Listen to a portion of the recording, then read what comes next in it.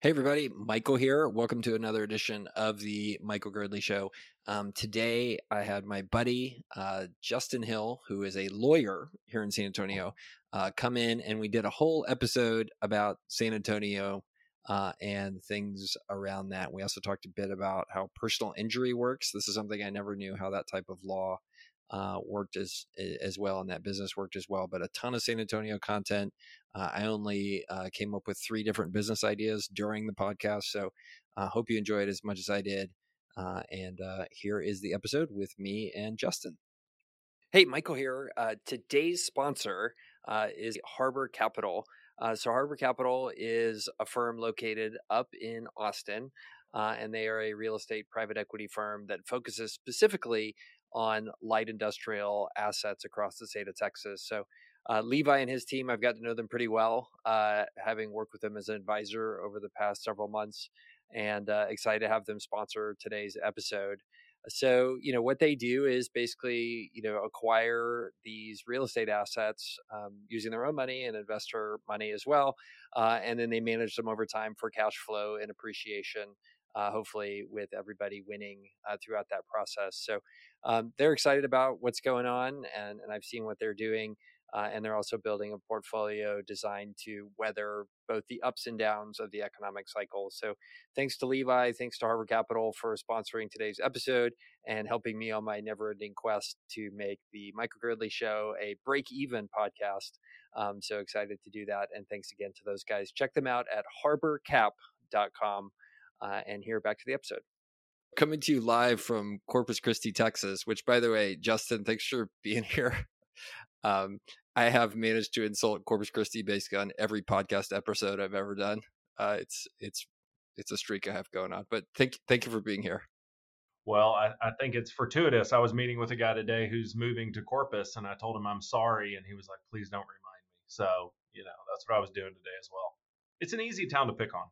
For those of you who don't know, Corpus Christi is like 2 hours away from San Antonio, which according to most of the universe is 5 hours away from the rest of the universe. So that tells you something about Corpus Christi. But one time I came down here, and it's on the water, it's on the Gulf of Mexico, and I'm like at their like yacht club. Have you been to the yacht club that's in the harbor? I have. It's kind of like the yacht club they went to in what's the name of the golf movie with the anyway, don't worry about that. The one where they Caddyshack, it is basically, it still looks like that. And so I'm talking to the guy. I'm like, we're so excited about what's going on in San Antonio. San Antonio's like killing it. It's doing super great. And he's like, that's not happening in Corpus Christi. It's like this old rich guy. And he goes, son, Corpus Christi is where good ideas go to die. I was like, whoa, you do not want to use that for the Chamber of Commerce. So. Well, you were in the yacht club though. You had to have somebody get you in, didn't you? They had amazing fried shrimp. That's all I remember about it. They were like ginormous shrimp. So you and I have bonded So around. You go down regularly. No, I don't. I don't actually don't like it here that much. The beach is not that great, and it's too hot. So anyway, I agree with all that. Yeah, I got here an hour ago. I've been sweating the whole time. So I think you and I have bonded a lot over San Antonio. So I never really. You asked me why I was in San Antonio. Why are you in San Antonio?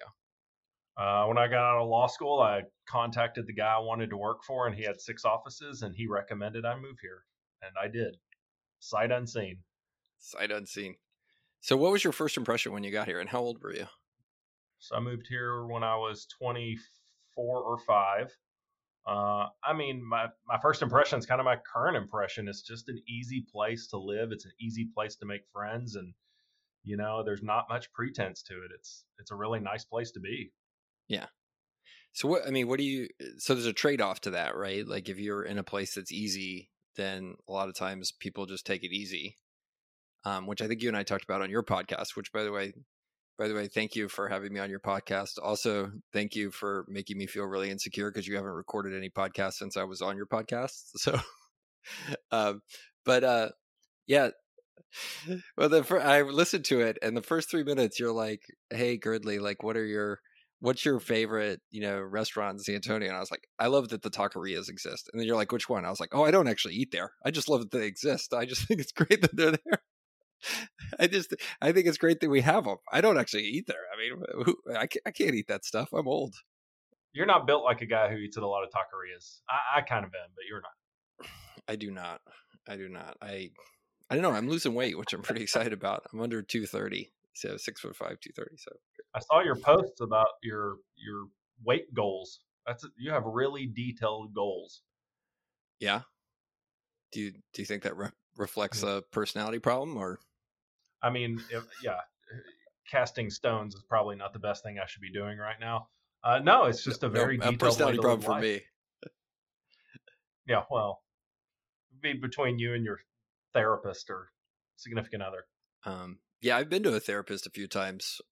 It's been a bizarre experience because I'll just walk in and I'll just be like, okay, well, here's who I am and here's what I think about stuff. And then they're like, are you okay with that? I was like, yeah, it seems going pretty good. I'm fine. And then they're like, okay, we'll finish early. Just kind of a tune-up. Yeah, they're like, oh, you seem cool. No problems. So nothing's really wrong with you? No. Yeah. I mean, I got stuff, but it's no big deal. It's just like everybody's got problems. So just a check in. Yeah. There's family members involved. So the trade-offs of San Antonio. Yeah. I mean, so for my industry, I don't think there's many bad trade-offs. And really, from a personal perspective, I didn't think there was when I moved here. Now as I get a little older, we don't have as many flights as some places, but we've got a lot of things here that bigger cities don't have, and some of the trade-offs are things that really don't affect me in a real way. I'm not doing a lot of international travel. I'm not upset that our museums don't, compete with Houston, because our zoo does and our botanical garden does and a lot of other things do. So, I mean, trade-offs, I think, start to get into kind of the minutia of a big city when you really think. Yeah. We went to the San Antonio Museum of Art. We went to the San Antonio Museum of Art last weekend. My wife and I just had like a 2-hour date afternoon. I was like, let's go to SAMA. It's 140 degrees outside. Let's go stop our brains from cooking inside of our skulls and go to our museum.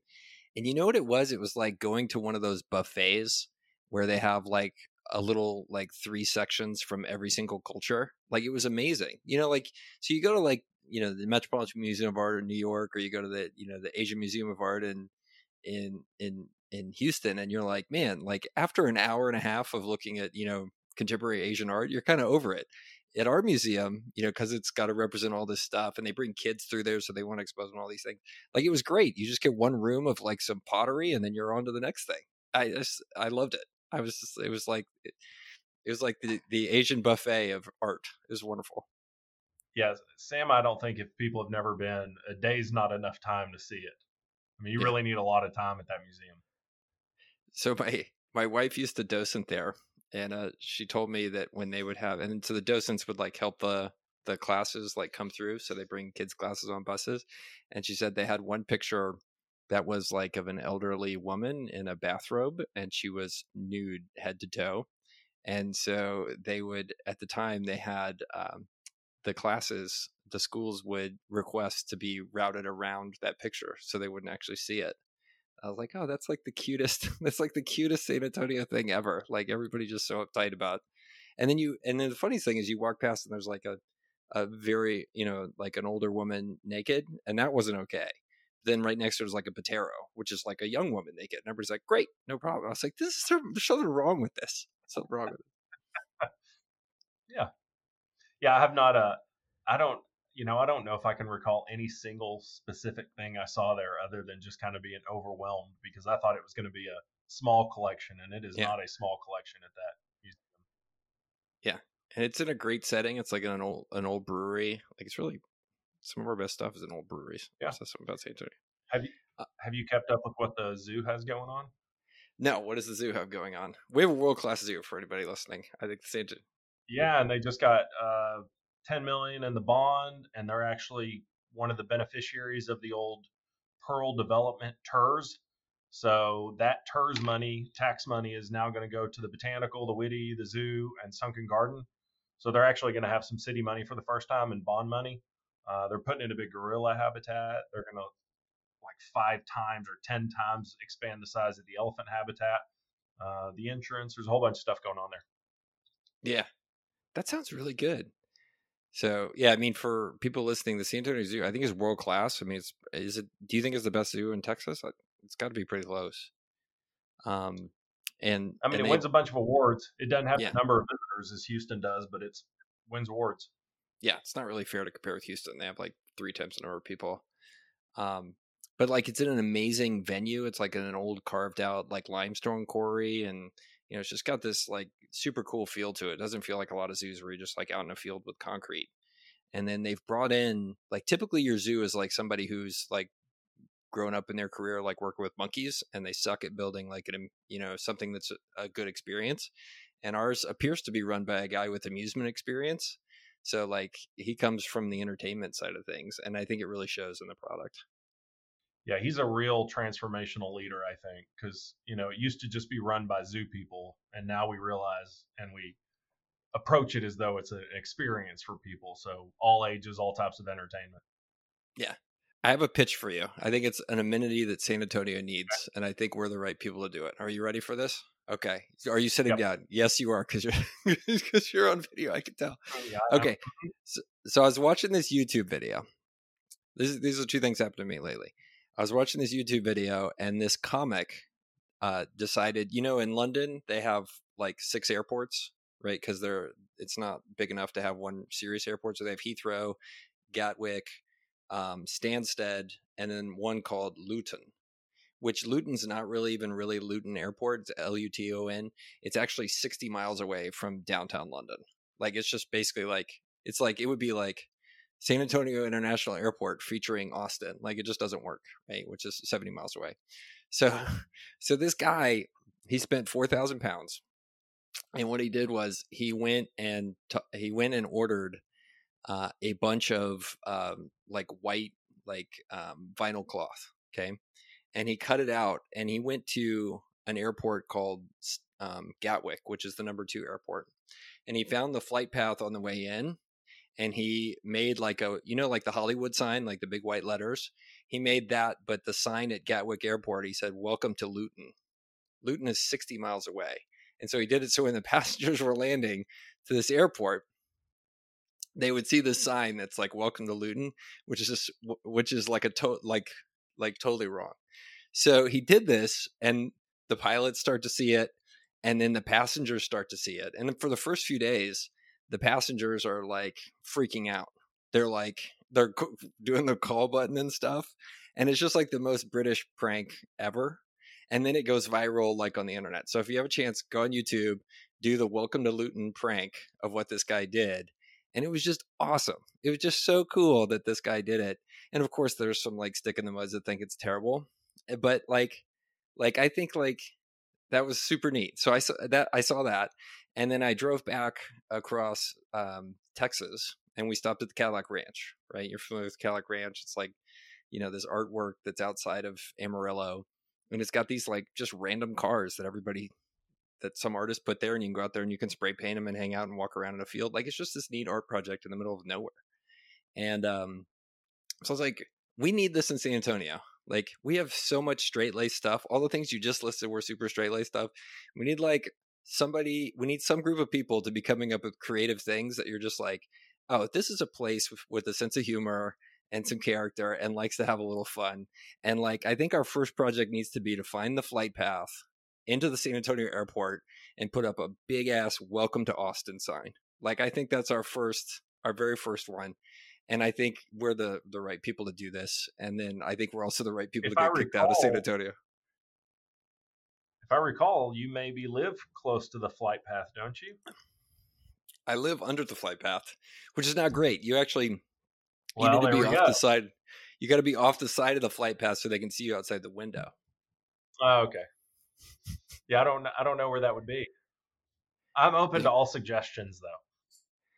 I think it'd be Speaking great. of immersive art, have you been to that pinball or whatever they call that thing? The like immersive art experience?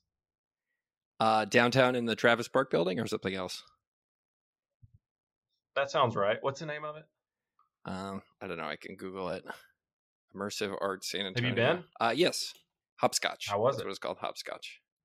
It was cool. I mean, it That's was a super fun. pinball close Yeah, hopscotch pinball. enough. Okay, Yeah, I that's think we something need more different for stuff like San that. Antonio. I think it was Yeah. amazing. I mean, I think the business model is pretty challenged. I don't know how they're going to make it. It's downtown, which is under COVID struggled a lot, and it's nowhere near kind of the core touristy area, and the parking kind of sucks. But other than that, it's great. So I really loved it. Have you ever been to Meow Wolf in Santa Fe? So true story. Last week I went on a cross country mountain biking trip with my buddy, who turned 50. And his only stipulation of the whole thing was when we got to Santa Fe, we weren't allowed to go to Meow Wolf. He refused. He thinks it's Okay. he's an Englishman living in San Antonio. He thinks it's just garbage noise and totally lacking in artistic merit. Did y'all So, no. ride to Santa Fe?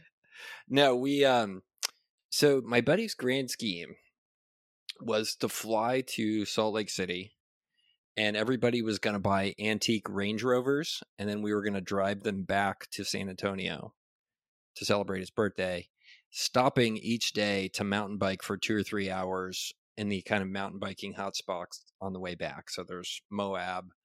We stopped at a place called Phil's World. There's some famous stuff around Santa Fe, and then Palo Duro Canyon. Like those were the 4 stops over 5 days. So it turned out that only he bought a Range Rover because not everybody else was too chicken to try to drive an antique Range Rover across country. And then we got stuck in a bunch of wildfires. So, but yeah, part of the way when we stopped we stopped in the day to mountain bike in Santa Fe, he said, "We're not going to Meow Wolf." Are there lots of antique? Are there a lot of antique Range Rovers available in Salt Lake City? Evidently, for some reason, he found them there, and that was the place we were going to go. Huh. Yeah. Okay. So no mountain biking. There's great mountain biking in the area. You can go to mountain bike in Park City and all that kind of stuff. But yeah, I flew out there. I rented a Suburban. I wasn't gonna try to drive a Range Rover across. Yeah. It was nice. Amazing. Did y'all get to mountain bike anywhere? Yeah, we did. We did Moab. We did a night ride in Moab at midnight at a place called Slick Rock, which is pretty famous.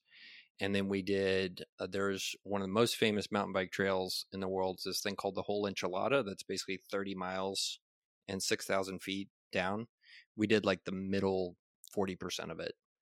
And so that's basically like that kind of mountain bike is like really different because what you're doing is you're just like, it's like yoga, like you're holding yourself steady on a mountain bike for like 2 hours but basically just rolling downhill. And then we went to a place outside of Durango called Phil's World, which is the best mountain biking trail like I've ever been on in my whole life. So it's pretty fun. So problem with Palo Duro is everybody was tired by the 5th day and they're just ready to go home and see their family.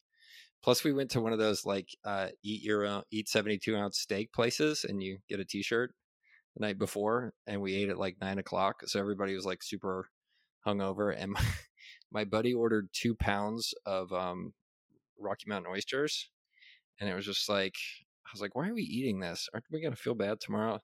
Nobody cared. I'm sweating because I'm down at the Corpus Christi area and it's freaking hot here. But no, I mean, it was interesting because Rocky Mountain oysters, we were like super worried that they were going to taste funny or whatever, and the lady's like, she was like a young waitress, and she's like probably 22, and she's like, they taste like chicken, don't worry about it. And she was right, they taste like chicken. If you bread and fry anything, it kind of tastes the same. All right, so the Merry Pranksters idea, I want you to noodle on that because I think we could transform this city and get run out of here as quickly as possible. Yeah, I don't know how much San Antonio likes a big joke, but we should test. I don't think nobody does that here. Nobody does. No, I think it'd be awesome. So we have a mutual friend in Ryan Pape, and speaking of biking, he sponsored the big the Tour de France ride during Fiesta. His company sponsored it, and Alberto Contador was here to kind of whatever. He was an ambassador to it. So Ryan's group got to take him to dinner one night at a sponsored dinner, and apparently he ate fried oysters thinking they were fried chicken, and he's deathly allergic to oysters. So San Antonio almost killed a Tour de France winner. That would have been a good story, not a good prank, but a big story. That's amazing. Yeah, hopefully that would be terrible if That's we some killed inside baseball. Ocean Corn Store.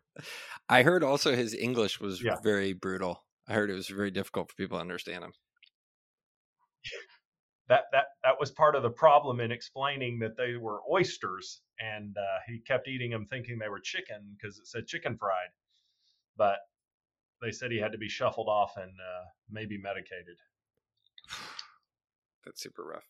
So have you ever gotten into cycling or no? So gotten into, I mean, that's kind of a hard. I did do the Tour de France thing. I rode the 25 mile, but I also did King William pretty significantly the day before. So I wasn't sure I was going to make it.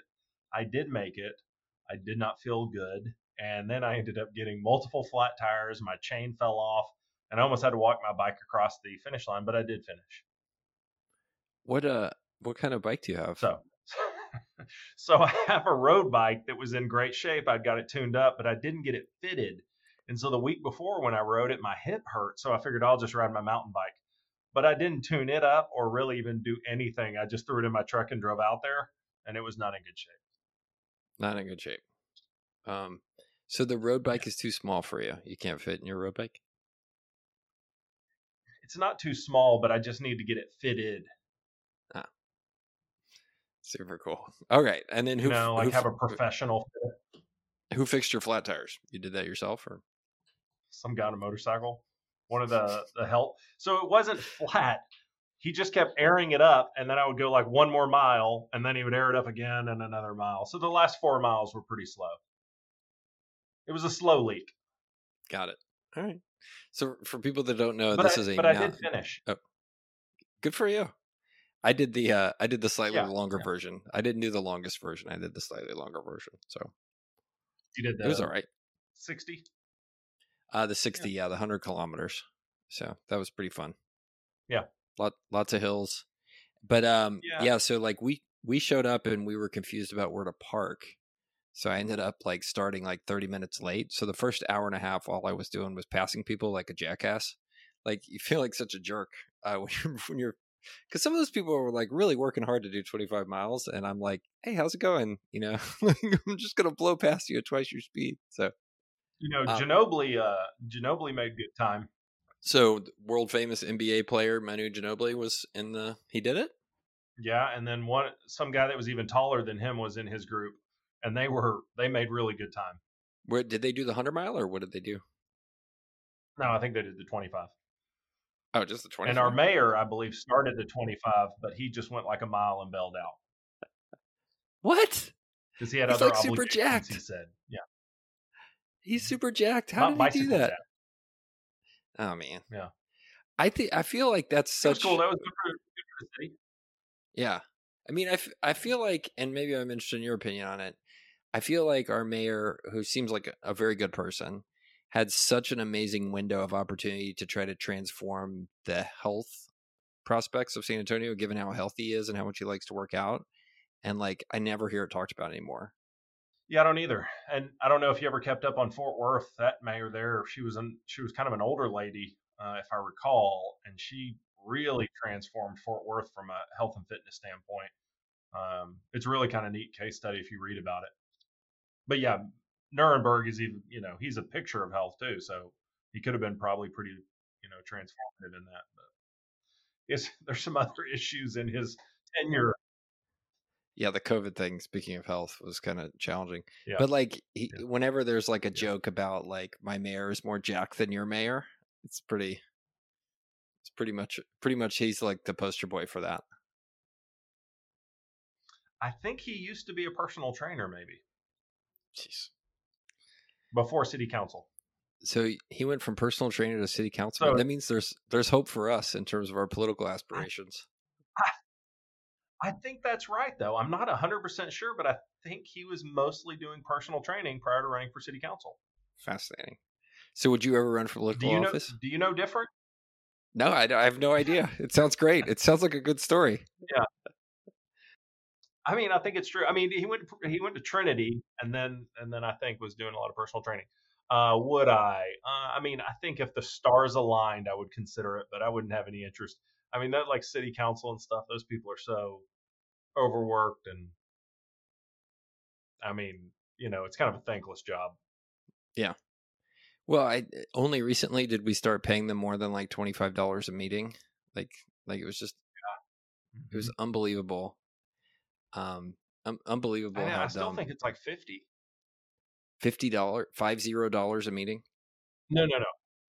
I think they make a yearly salary of 50,000. But like Mario Bravo and I, we're pretty friendly, and the Yeah. hours those people work, the ones that really want to do their job and really be in it, I mean, Right.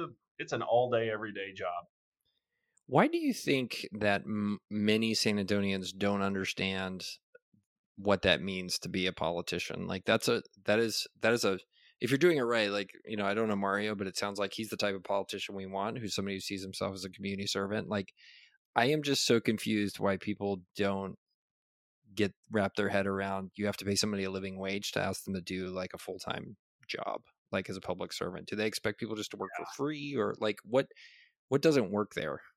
I think that whole, and I am in no way a historian of San Antonio politics, but I think for so long, uh, there was kind of that good governance league, and there was sort of this group of people that took over a lot of elected office that were also independently very well off. And I think from a voter standpoint, if you're looking at electeds that are already, in the haves category, you probably aren't interested in making sure they get paid. But as a voter, you should probably think, I want the everyday guy in there looking at my concerns. And to do so, we're going to have to pay some people to be in there, because we don't just want the elites. But San Antonio, I think, has a really interesting political history that includes a whole lot of strange, coalitions that sort of took over local government for a while. And I'm sure there are remnants of that in voter attitudes to this day. Yeah, super interesting. So one thing you asked me, which I thought was think it would be a really interesting podcast of San Antonio political history. Yeah, I did read our county judge's book of our political history. It was kind of boring. Oh, cool. Okay. So I read Scully's book, and it was not boring. It was amazing how, like, if this is our former city manager who was like went to war against local public service unions, and they just set out to destroy her. And it was amazing to me how terrible her publicist did in terms of getting her out there. She should have sold 2 million books, and she sold 20,000, I think. Like, why she was not on Fox News? Like, well, no, it at the time actually was really, really poignant, right? Like at the time, Illinois was having budget problems because they like have all these pension obligations, and everybody would just give in to the unions and stuff like that, and not balance the needs of the unions with the public. And like I was like, oh man, like she could totally parlay this into bigger things, and like the book got written, and then she's at the beach somewhere. Like, it's fascinating. I think she consults. I think she probably does okay consulting. Yeah. I mean, but she was right. I mean, totally. Yeah. Like, for those of you listening, we had a situation where like they did projections of what healthcare costs and the labor increases for fire and police were going to start to cost our city budget. And it was going to start to eat the entire city's budget like very soon if we didn't do stuff about it. And she stood up and kind of what you expect things in their contracts too. Like we as taxpayers were paying to defend police officers or firefighters if they were arrested for domestic abuse. I mean, so as a taxpayer and as a city, we were taking positions in these fights. We had no. That's not a good look. There were things that just shouldn't have been in there. Paying for people's divorces, like that was like, are we really paying for some firefighters' divorce? It's just educations, regardless of whether it had anything to do with the job. Just nuts. I mean, good for the unions to get it. It was just unsustainable. I'm glad we ended up somewhere more sane, I think. So you asked me when I was on your podcast, what if I could change anything about San Antonio, what would I change? Well, I'm curious what your answer to that question is. And maybe you didn't ask me that question, but it sounds. I don't remember asking that question. I think the city should put more. Yeah, no, I mean, I think the city should put more. There are things that I think our city really needs to help support and perpetuate. I mean, you look at the symphony right now. I'm not a symphony guy, but there are kids that could be, and our public theater is, they're always cash strapped, and it's our only professional theater in San Antonio that does lots of kids programming. But for this bond, I mean, the zoo is going to be kind of slowed down for a long time, and these are things that in other cities they get city support, and I wish San Antonio would do make some effort to really ensure that those organizations last. I'm not saying they should be fully supported, but there's a benefit to our city to have them here. And I feel like some of those things get lost. And then just from a standpoint, I think the city really needs to do a better job in development. I mean, forever and ever, development has been a pizza slice starting at the Pearl and moving, kind of triangularly up through the city, it seems like. And look at Woodlawn Lake. I mean, there are all these just pearls in this city. They're beautiful. And because they are not in sort of those corridors, they've just kind of been ignored. And I think that's unfortunate as well. We should have a whole city approach to city government in a way that I don't think we have for a long time, but I think we're starting to, at least in voice, focus on. Yeah. So Woodlawn Lake is, this beautiful urban lake that we have. Why have we not made that what Lake Austin is to downtown Austin? Like, it just, you can go out on that lake in Austin, you see these pictures of people, oftentimes beautiful people in skimpy bathing suits out on paddle boats, like, or, paddle boards. Like, why have we squandered such an amazing resource right in the middle of our town? Like, I don't understand it. Is it full of things you don't want to swim in, or what's the problem with Woodlawn Lake? I wonder, there's likely an answer to it. Just like downtown was sort of stagnating for so long because you had these investors sitting on properties they wouldn't develop. You have to wonder, is Woodlawn Lake area just kind of sat on by investors or people that own rental homes and won't update them and won't, improve them? There's got to be an answer to it, because just from an aesthetic standpoint, it's beautiful and it's way bigger than you expect. And they've got great, 4th of July party, and that whole area is kind of coming around, but it just seems to be coming around slowly. Yeah. I don't know. These all sound like problems I don't want to work on. They seem really hard. Well, between your podcast and Twitter, I don't know how much time you're going to have on your hands, Michael. Yeah, I'm trying. Okay, so is how your many answer tweets a day do you think you? Tweeting, I've really slowed down on tweeting. It's maybe like 3 or 4 a day and 1 or 2 threads a week. Yeah, just trying to make it sustainable. I mean, I think you see on Twitter these people that go in there and they go hard for a certain period of time and they'll disappear for like 2 months. And you see it, I think, also with like YouTube creators as well. Like, they disappear. And Mirko, who's quietly listening in and helping us make this podcast awesome, is like, I texted him today. I was like, dude, I think I need to slow down a little bit on production cadence because I don't think it's sustainable. And I think that's something I've really kind of been mindful of. And then I tweeted yesterday, like, I've tried to change my relationship both with Twitter and my phone recently to make them less addictive. So my phone actually put everything on black and white. I don't know. Have you ever tried this? You got to try it. So if you go to twitter.com/Girdley, you can see how to do it if you have an iPhone. If you have an Android, we have bigger problems to talk about. So I was at this conference. So what it does is a lot of the growth hacking that they've done on the iPhone to make you get more engaged with apps, and all of that happens because they play with colors. So you notice like red is the notification color that plays to your emotions, and if you take away those colors, it suddenly does less in terms of kind of playing with your brain. and playing with those kind of impetuses that you have to do that stuff. I don't know why it works. I just know, like, if you experiment with it, and everybody I know that experiments with going black and white is like, oh my God, like this device is not as compelling as it once was. You see it black and white, but like there's if you set it up right on the phone, there's a quick hotkey to change it right back to color. So I can do that if I want to. Or I could just sit down and wait till I get to my computer. It's fine. Maybe I'd just be present with my kids. The other thing is on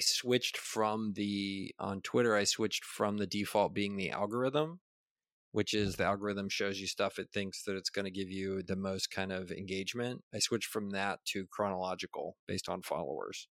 And so what that does is just shows you the latest tweets from your followers rather than the tweets it thinks you're going to want to engage with and spend more time on. Do you like that change one more than the other?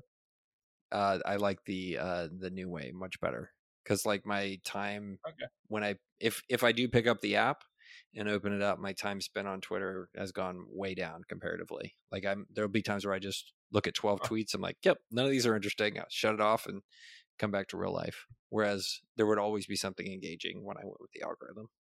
I'm not. Twitter is just kind of something I'm a voyeur on. I don't really use it much. I just kind of, it's the best place to find news. It's always the fastest place to see the news. I think for people our age, this is the conclusion I've come in the last quarter or so thinking about this. I think most people our age have a radical aversion to being their whole selves and sharing on a platform like Twitter or social media. And especially Twitter, I think that it is a huge opportunity lost. I mean, for me, it's not, because I'm like one of the rare 40-somethings on there who's actually out talking about stuff and trying to be real on the platform, which creates like this huge gap of stuff, right? Where there's a bunch of millennials talking, but then like a 40-something like waltzes in. I'm like, guys, like it's a little different than what you're saying, just speaking as being 47 as opposed to 27. But so that creates an opportunity for me. But like I see over and over again, people our age are just so reluctant to do it. And I think it's such an opportunity lost for them. It's not that hard. It just requires a mental leap, I think, for people our age. I mean, I just feel like whatever I have to say is probably bullshit anyway. So I just, I let people live their own life. And, if I saw something that I actually thought I had an insightful point on, I probably would make it. But, Twitter's brutal too. I mean, you might pour your heart out and all you're going to get is a bunch of people tearing you to shreds. So like, oh yeah. Like, so I don't think you do it that way. I don't think you nobody gives a shit about my problems. They give a shit about their own problems. And so where Twitter becomes helpful is when you go in there and you try to provide things to make their life better, right? And not worry so much about how I'm going to improve my life, right? Like, but by sharing this thing that I've learned or that I've done or like I've experienced, it gives them information that's going to help them be better. So the so what is really applicable. But yeah, you're totally right. Some random whatever, like, hey, my weekend was terrible, or my employee quit today. Like, nobody gives a shit. Nobody cares. Like, that's not. It's real life. I actually scooped a guy on his own boss getting fired. I shot him a text one day and I was like, man, are you going to be okay with your job with so-and-so losing his? And he was like, where did you see that? I was like, it was just on Twitter. And then he called me 20 minutes later. He was like, I just told our whole office our boss got fired because you saw it on Twitter first. I mean, and this was a U.S. attorney's office. One of the U.S. attorneys had been fired by Trump, and a buddy of mine worked there, and he just was out. It was on Twitter, and none of the lawyers knew it. Wow. Well, since you segued to lawyering, I want to ask you about lawyering. You're the only personal injury attorney I've ever sat down and talked to. So, what is that like to do that job? I'm super fascinating because all I know is the 444 guy, and then that guy who spent $12 million on his daughter's quinceanera. So tell me, those are the two most famous in town. Yeah. Well, and as a business owner, it's just like, oh, like these guys again. So anyway, I was curious. So what is it like to be a personal injury attorney? Well, so from a business standpoint, it's going to be kind of one of the least familiar for you. We are a cash out business. So we fund any other kind of lawyer, their clients pay for their time and for their expenses. Yeah, so from a business standpoint, we fund our cases, and it means we might be out X amount of dollars, which could be six figures for 2 or 3 years, and we get our money back on the back end. So that kind of answers a lot of people's questions about frivolous lawsuits. What lawyer in their right mind is going to put money out that they're never going to get back unless there's a recovery, into a dumb case? So that's always kind of just been one of these made up things. But from like a standpoint of a job and a passion, I mean, I have a job where I get to be self righteous and I get to be in the position of representing people that were wronged. I mean, I think if you're selling a widget, it's hard to be really excited about a widget. If you're representing a human being who you think was screwed over, it's very easy to be passionate about it. And for me, I mean, I'm probably one of the few lawyers you're going to meet who really enjoys this because it is contentious and it's combative at times. But I mean, I get a job where I get to actually be passionate, and that is part of the job. Yeah. Well, I was in the office for the guy with the 444 billboards. And like I walked around and it was just like a cubicle farm of paralegals. And best I could tell, like there's a couple of supervising attorneys and a bunch of paralegals, and it looked like there were people just running through, filing suit, writing letters, and making claims against insurance companies. So that's become like it looked to me like a factory for like shaking down business people. And I'm an entrepreneur, so I apologize for my loaded language in advance. I'm sure you're doing somebody asked me once, they're like, well, like how do this Someone like Jeff Davis, he has the volume of phone calls he gets is probably why you saw so many cubicles. I mean, just the phone answering alone. But then a lot of the stuff they do is they'll try to negotiate those without ever filing a lawsuit. So that's a big part of those volume guys is they're pre-litigation. So they're basically trying to figure out where everybody is, and then they'll try to negotiate with the insurance company. So you have the high volume guys like him, the Wainwrights, and these are all, if you're in San Antonio, you've seen all these. And then what's the name of the guy that's out of Corpus here that did the $15 million quinceanera? It's like the biggest name. Anyway, Hinton. Yeah, Thomas J. Henry. Yeah. So those guys are the segment of the market where it's just a machine, right? They're just like paying big dollars for billboards, and just top of the funnel, convert that into dollars at the bottom, rinse, wash, repeat. Then I got to imagine there are other people in the universe of personal injury folks that, I mean, you don't practice that because I've never seen your face on a billboard. Like what does the rest of the universe of kind of people doing what you do look like, being beyond those kind of factory guys? On the other end, I mean, you're going to get the guys who are, scraping by and take any case that they can get their hands on and try to squeeze. Um, I consider us sort of a boutique firm. We only do cases that require a lawsuit. So if we get a case that's getting filed, we keep a small number of cases. Probably a third are referred by other lawyers to us because either they're complicated or expensive or it's outside their wheelhouse. But then I do some kind of pointed web marketing, which is enough to keep us happy and fed here.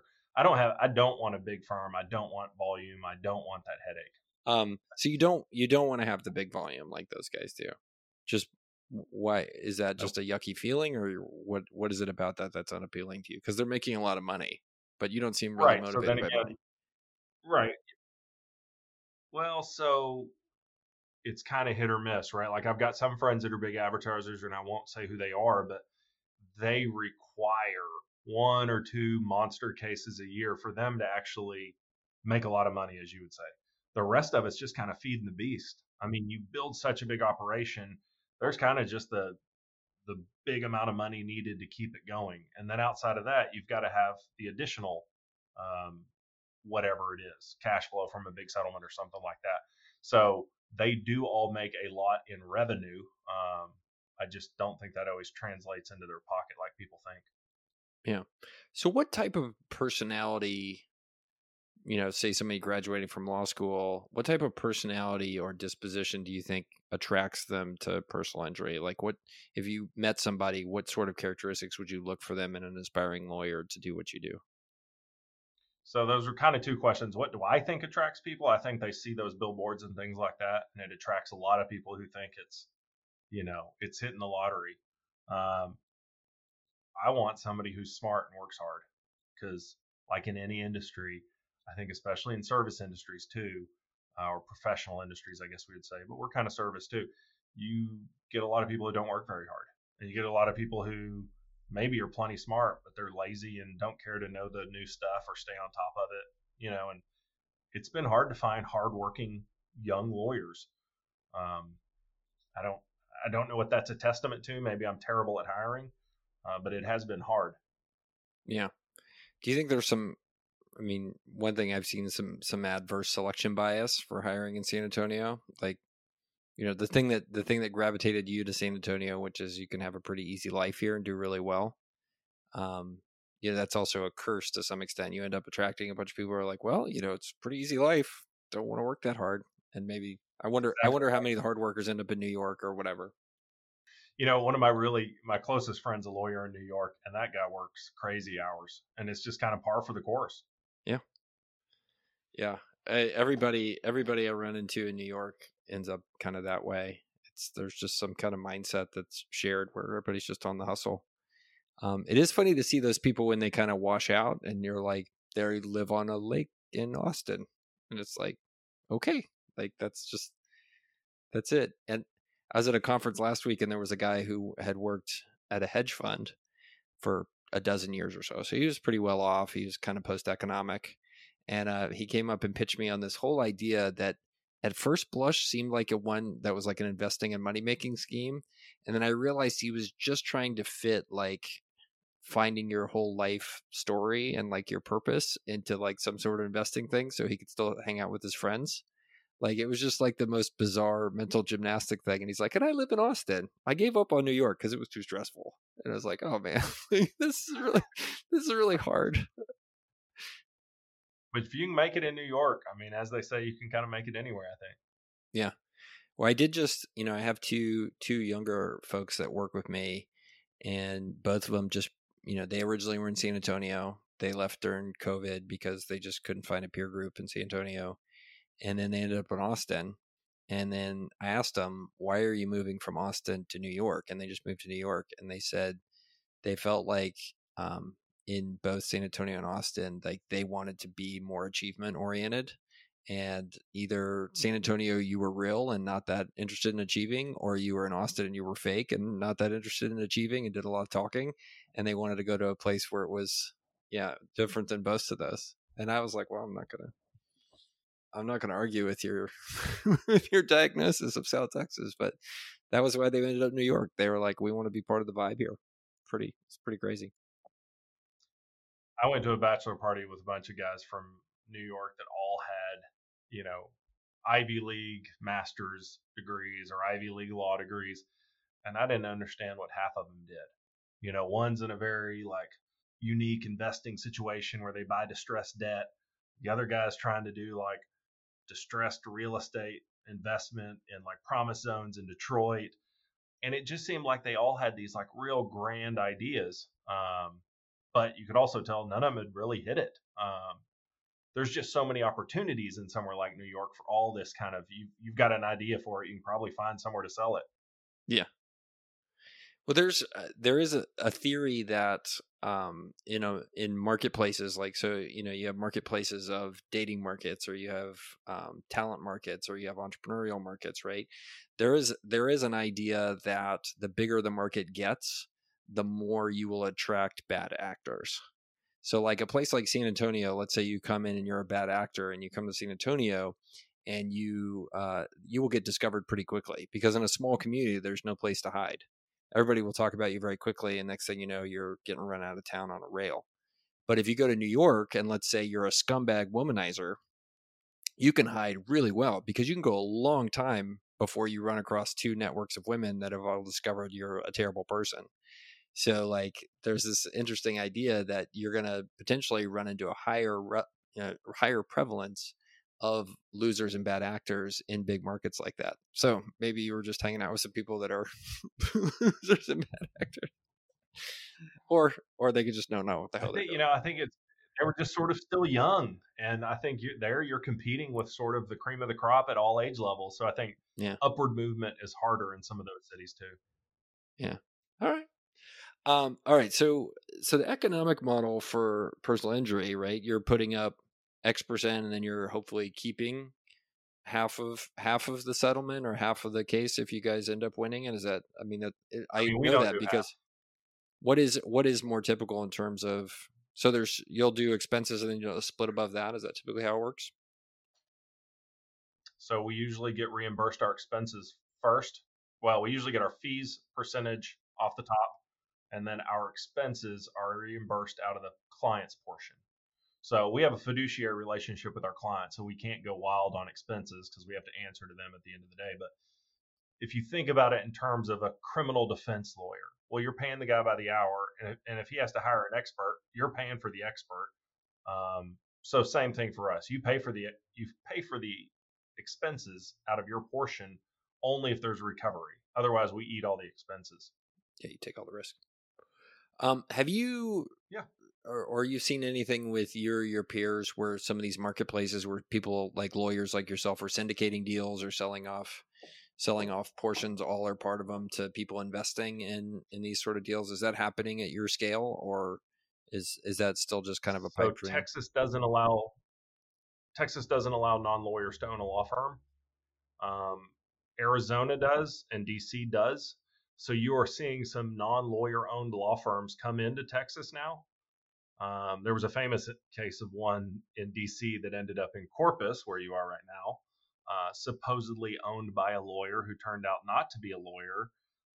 He ended up in all kinds of criminal charges and stuff like that. So there have been some abuse on that, but you're starting to see states tolerate non-lawyer ownerships of law firms. What you are seeing is hedge funds try to cover your case costs, is what you're seeing at some high interest rate. I've seen them propose advanced fees to the lawyers. So basically, you think that case is going to settle for X, we'll give you 20% of what you think your fees will be at a higher interest rate. So you're seeing the hedge funds and private equity try to figure out how to get involved. It's just not an easy in for them because they can't own a law firm. Yeah. Are they working on changing the laws in Texas? Do you think that's possible, or are you guys pretty well organized here to prevent that from happening?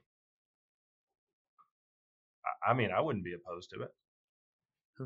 Who would be opposed even in to those it? other states? There has to be a lawyer owner. Yeah. Who would be opposed to it? Probably, I mean, I'd kind of be guessing, but the big players in the market who are worried that the small players with outside money would be able to compete with them. That would be my guess. Yeah, I could see how, like, the Thomas J. if you're Henrys smart about selecting cases, yeah. I mean, So if what you're is smart about how you intake cases, your return on investment is great. So when you're subscale like you are, right, which is more boutique oriented, and you compare that to a Thomas J. Henry or the 444 guy, and I see, for those of you that don't know, the 444 guy that's his phone number, so he's got billboards everywhere. So top of the funnel for them is pretty clear, right? They've got billboards, they pay a ton of money on advertising, they have a call center that basically goes through stuff. He likely has lawyers and a staff of analysts analyzing the deals, and then those get put into the machine. Yes or no. Here's what our offer is. So for a subscale firm like yours, that's more of a boutique oriented thing, what does your funnel look like? Is it referrals, or how do you go through finding cases that you're going to look at, and then kind of, if you're comfortable, walk me through, like, how many leads do you get? How many of those do you process to the next stage down? Do you have a process to kind of analyze what you're going to take and not take? So you're giving me a lot more credit than I should get because I don't know some of that. About a third of our cases are referred from other lawyers. Then the rest of it comes in direct, either from word of mouth, because I do a lot of sex assault litigation on a civil side. There's really nobody else in town that does it. So a lot of that comes from individuals, lawyer support groups. And then I have a pretty big effort on SEO. And so the rest of it comes in through that. But then, it would be like buying a custom door or buying a door at Lowe's. I mean, we are not doing it the most efficient way in our office. I'm sure there are efficiencies around every corner we could do, but that's just not going to be my law firm. I'm never going to be one of those I did it that way because it was faster. Dig it. So you've talked to me for going on 3 hours now. These are all the extent of our social interactions have been 2 podcasts. Yeah, I was curious. I saw you at the Spurs game. At the Spurs game, yeah, we were both had a couple of beers, so I'm putting an asterisk next to that one. Yeah. But I mean, I think to some extent I listen to your outlook on stuff, and you feel very different to me. And I don't mean that in a bad way. It's just like I have a different set of values and drivers than you do. So I was curious, who do you think is less of a fit in San Antonio? Is it me or you in terms of kind of those core values and attitudes? I'm from here, so Man. I at least get that on the scoreboard for me. Yeah, I mean, I don't think San Antonio has ever been concerned with being sort of the most efficient, um, the most structured place that there is, and I don't think it'll ever be. Um, you know, for me, in a large way, I think it is good because in terms of who my competition is in this city, a lot of people are putting weight in those things that I don't think convinces clients to hire you. Because if you are in a situation you need a lawyer, you don't give a shit that they're able to keep expenses low. I mean, you want somebody who's going to be hands on. Which go to one of your taquerias you don't like. Those people are in there working with their hands and working their butts off, and they're not buying prepackaged. It's just I think San Antonio is kind of a hardworking town, even though it is relaxed. But people take pride in what they do. Yeah. Well, I think that's one of the I've had a difficult time trying to articulate this to people from out of town when they're like, "Oh, why is San Antonio great?" And it's like the opposite of what you talked about with the New York City thing, right? Where you have all these people that are, from these elite schools that have come to this place, and they're all competing with each other and doing these very nuanced things. And you come to San Antonio and you have a lot of people that are like, it's like it's not that competitive. And you're like, and so I was, I will occasionally run into this person, and they tend to be the same guy. They're like 33 years old. They're from San Antonio. They moved away. They've been doing business someplace else. Their wife is likely pregnant or close to pregnant. And they're like, should I move back to San Antonio? And I have to explain this like dynamic to them. I'm like, look, this is one of the benefits to you. You left San Antonio and you went to the big world of Dallas or LA or San Francisco or New York or Boston, and you competed with some people that are pretty darn good at business because they really wanted to be good at business, and they've been doing it that way for a long time. And you come back to San Antonio, and it's kind of like competing with the B team sometimes. Like people aren't that interested in really being like that amazing. And I'm still trying to explain that to them in a way that doesn't be diminutive to San Antonio. So if you have any guidance there, let me know. But it's true. I mean, like some people just don't try very hard here.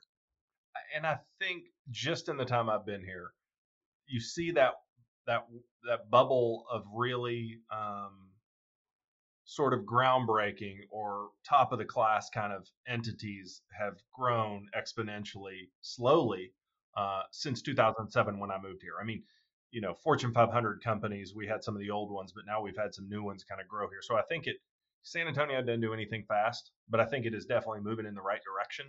And I think people would be real smart to come down here and take advantage of it. I totally agree. So speaking of which, did you look at the news story where we added more people in San Antonio in 2021 than any other major city? Yeah, so what are you doing to help with that? It's amazing how. And by the way, people on Twitter like going on there and being like, "I knew Girdley was popular, but I didn't know he was doing all of this." So, what do you think's happening? What am I doing to help the growth? Oh, I think it's still the affordable city in Texas. That's an actual city. Yeah. I think the millennials want to be close to Austin, but they don't want to be in Georgetown or Cedar Park, and so they come here. So you're getting this really impressive like art scene that's kind of bubbling up again, and live music seems to be coming back, and you gotta have these people that are exploring with food and drink. It's that crowd of people, I think, and I think that's great for all of us who like to go out and live the city. Yeah, I did. I'm curious to see if there's going to be a snapback. By the way, it's okay. So here's the U.S. cities with the biggest numeric population growth from 2021. San Antonio, 13,626. Phoenix, 13,200. Fort Worth, 12,916. And then number 4, you would never guess, Port St. Lucie, Florida. I I couldn't even find that on a map. I don't know. If that's near Celebration, Florida, I'm not interested. Anyway, I'm curious if there'll be a I mean, Fort snapback Worth is because surprising to me. Fort Worth, I've started to hear kind of like I hear people talking about San Antonio. I was at a conference last week, like an investing conference in Missouri, and I wasn't paying that close of attention, to be honest with you, because I don't like those big stage presentations. They rarely have any good content. So I was actually doing HR onboarding for like a new employee. No, anyway, no, it was in black and white, so I wasn't interested. Anyway, Okay. so this lady's talking about, like, she was asked, like, what are the cities you should look out for in the U.S. and she like casually mentioned San Antonio, and like I was in the front row and my head went like whoop, like who's talking about San Antonio? But it was awesome. You're starting to, and she didn't mention the word Austin once. It was really interesting. She mentioned San Antonio, So Detroit. here's the bad side of this. Is I just read that half of all the houses purchased in the last year were purchased by out-of-state investment firms or out-of-town investment firms. So it's not great to have huge population growth and then centralize the housing market in the hands of a few investors. That's going to screw up our market, I would think. Yeah, I mean, there's also some theories that having more institutional style investors owning more homes for rent.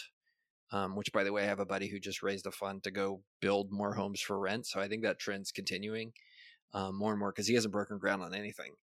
So he's going to have a bunch of money to deploy on it, and that's mostly in Nevada. But anyway, I think there's an argument to be made that that kind of like institutional demand will help with increased building in places like San Antonio, which, like, I don't know if you've been out to the southeast side lately. That's where I ride my bicycle a lot. There's a lot of new houses down like on I-37 and stuff. So anyway, I don't know what's gonna happen. Well, so I had Leo give me a tour of Brooks City Base, and I don't remember what the exact statistics were, but it was something like there was an apartment complex, and he said the average income of each apartment was like $88,000.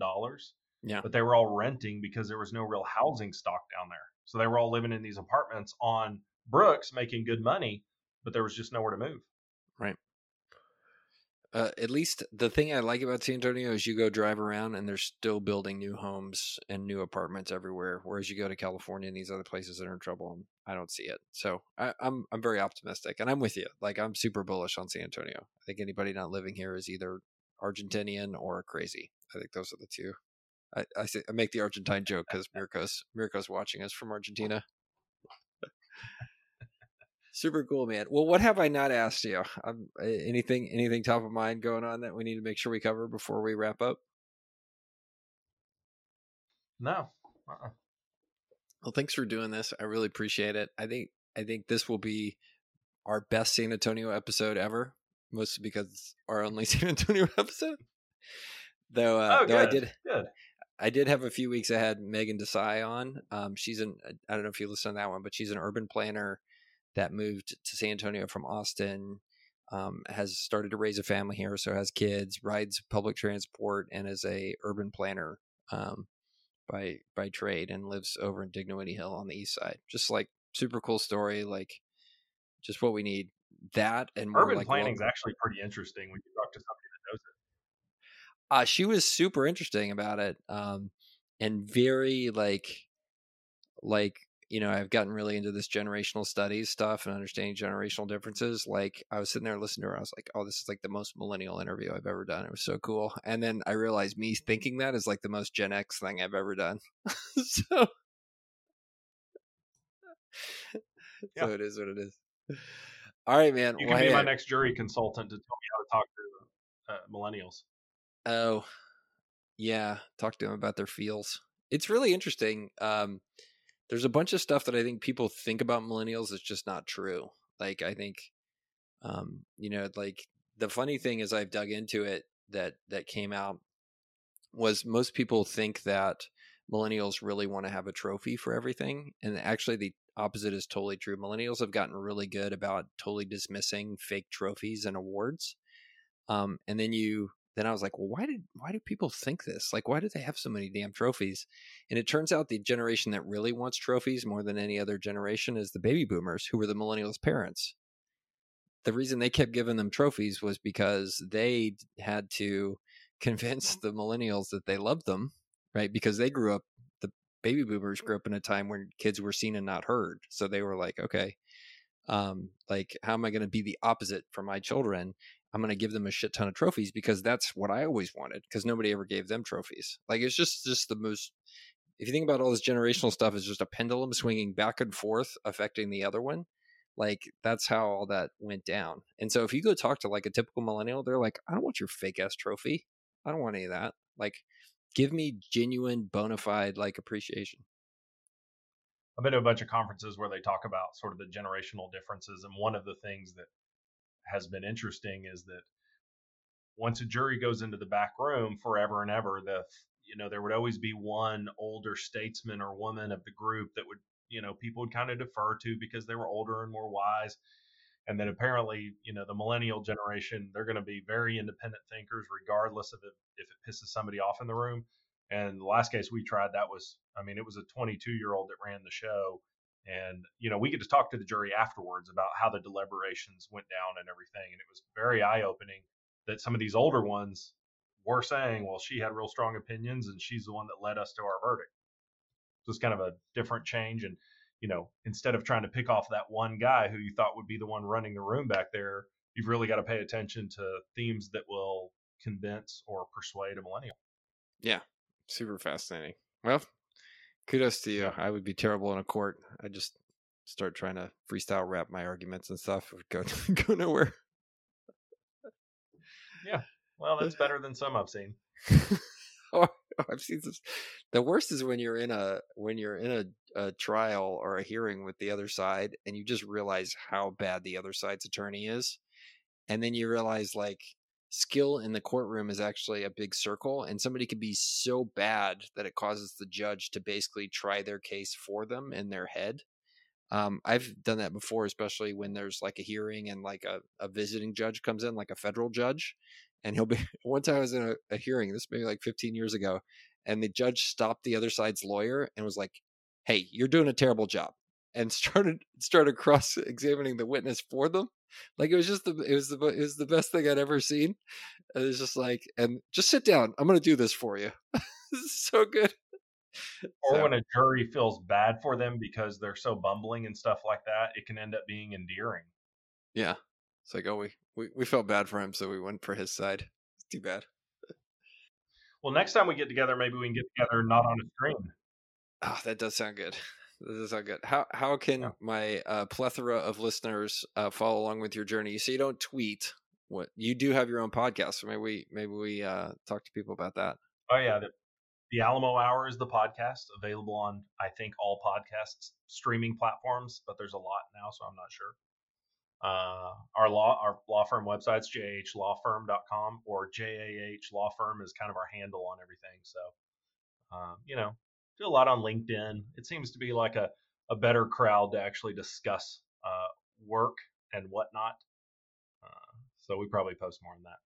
I need to start posting on LinkedIn. We'll see. It seems like a cesspool. 10 years ago, it was kind of a joke. If you get on it now, it's everybody that says, I'm never going to get on social media. That's just their social media now. All right, fine. You just talked me into it. All right, brother. Thank you very much. They need your wisdom. Oh, God. Thank you, Michael. I appreciate it.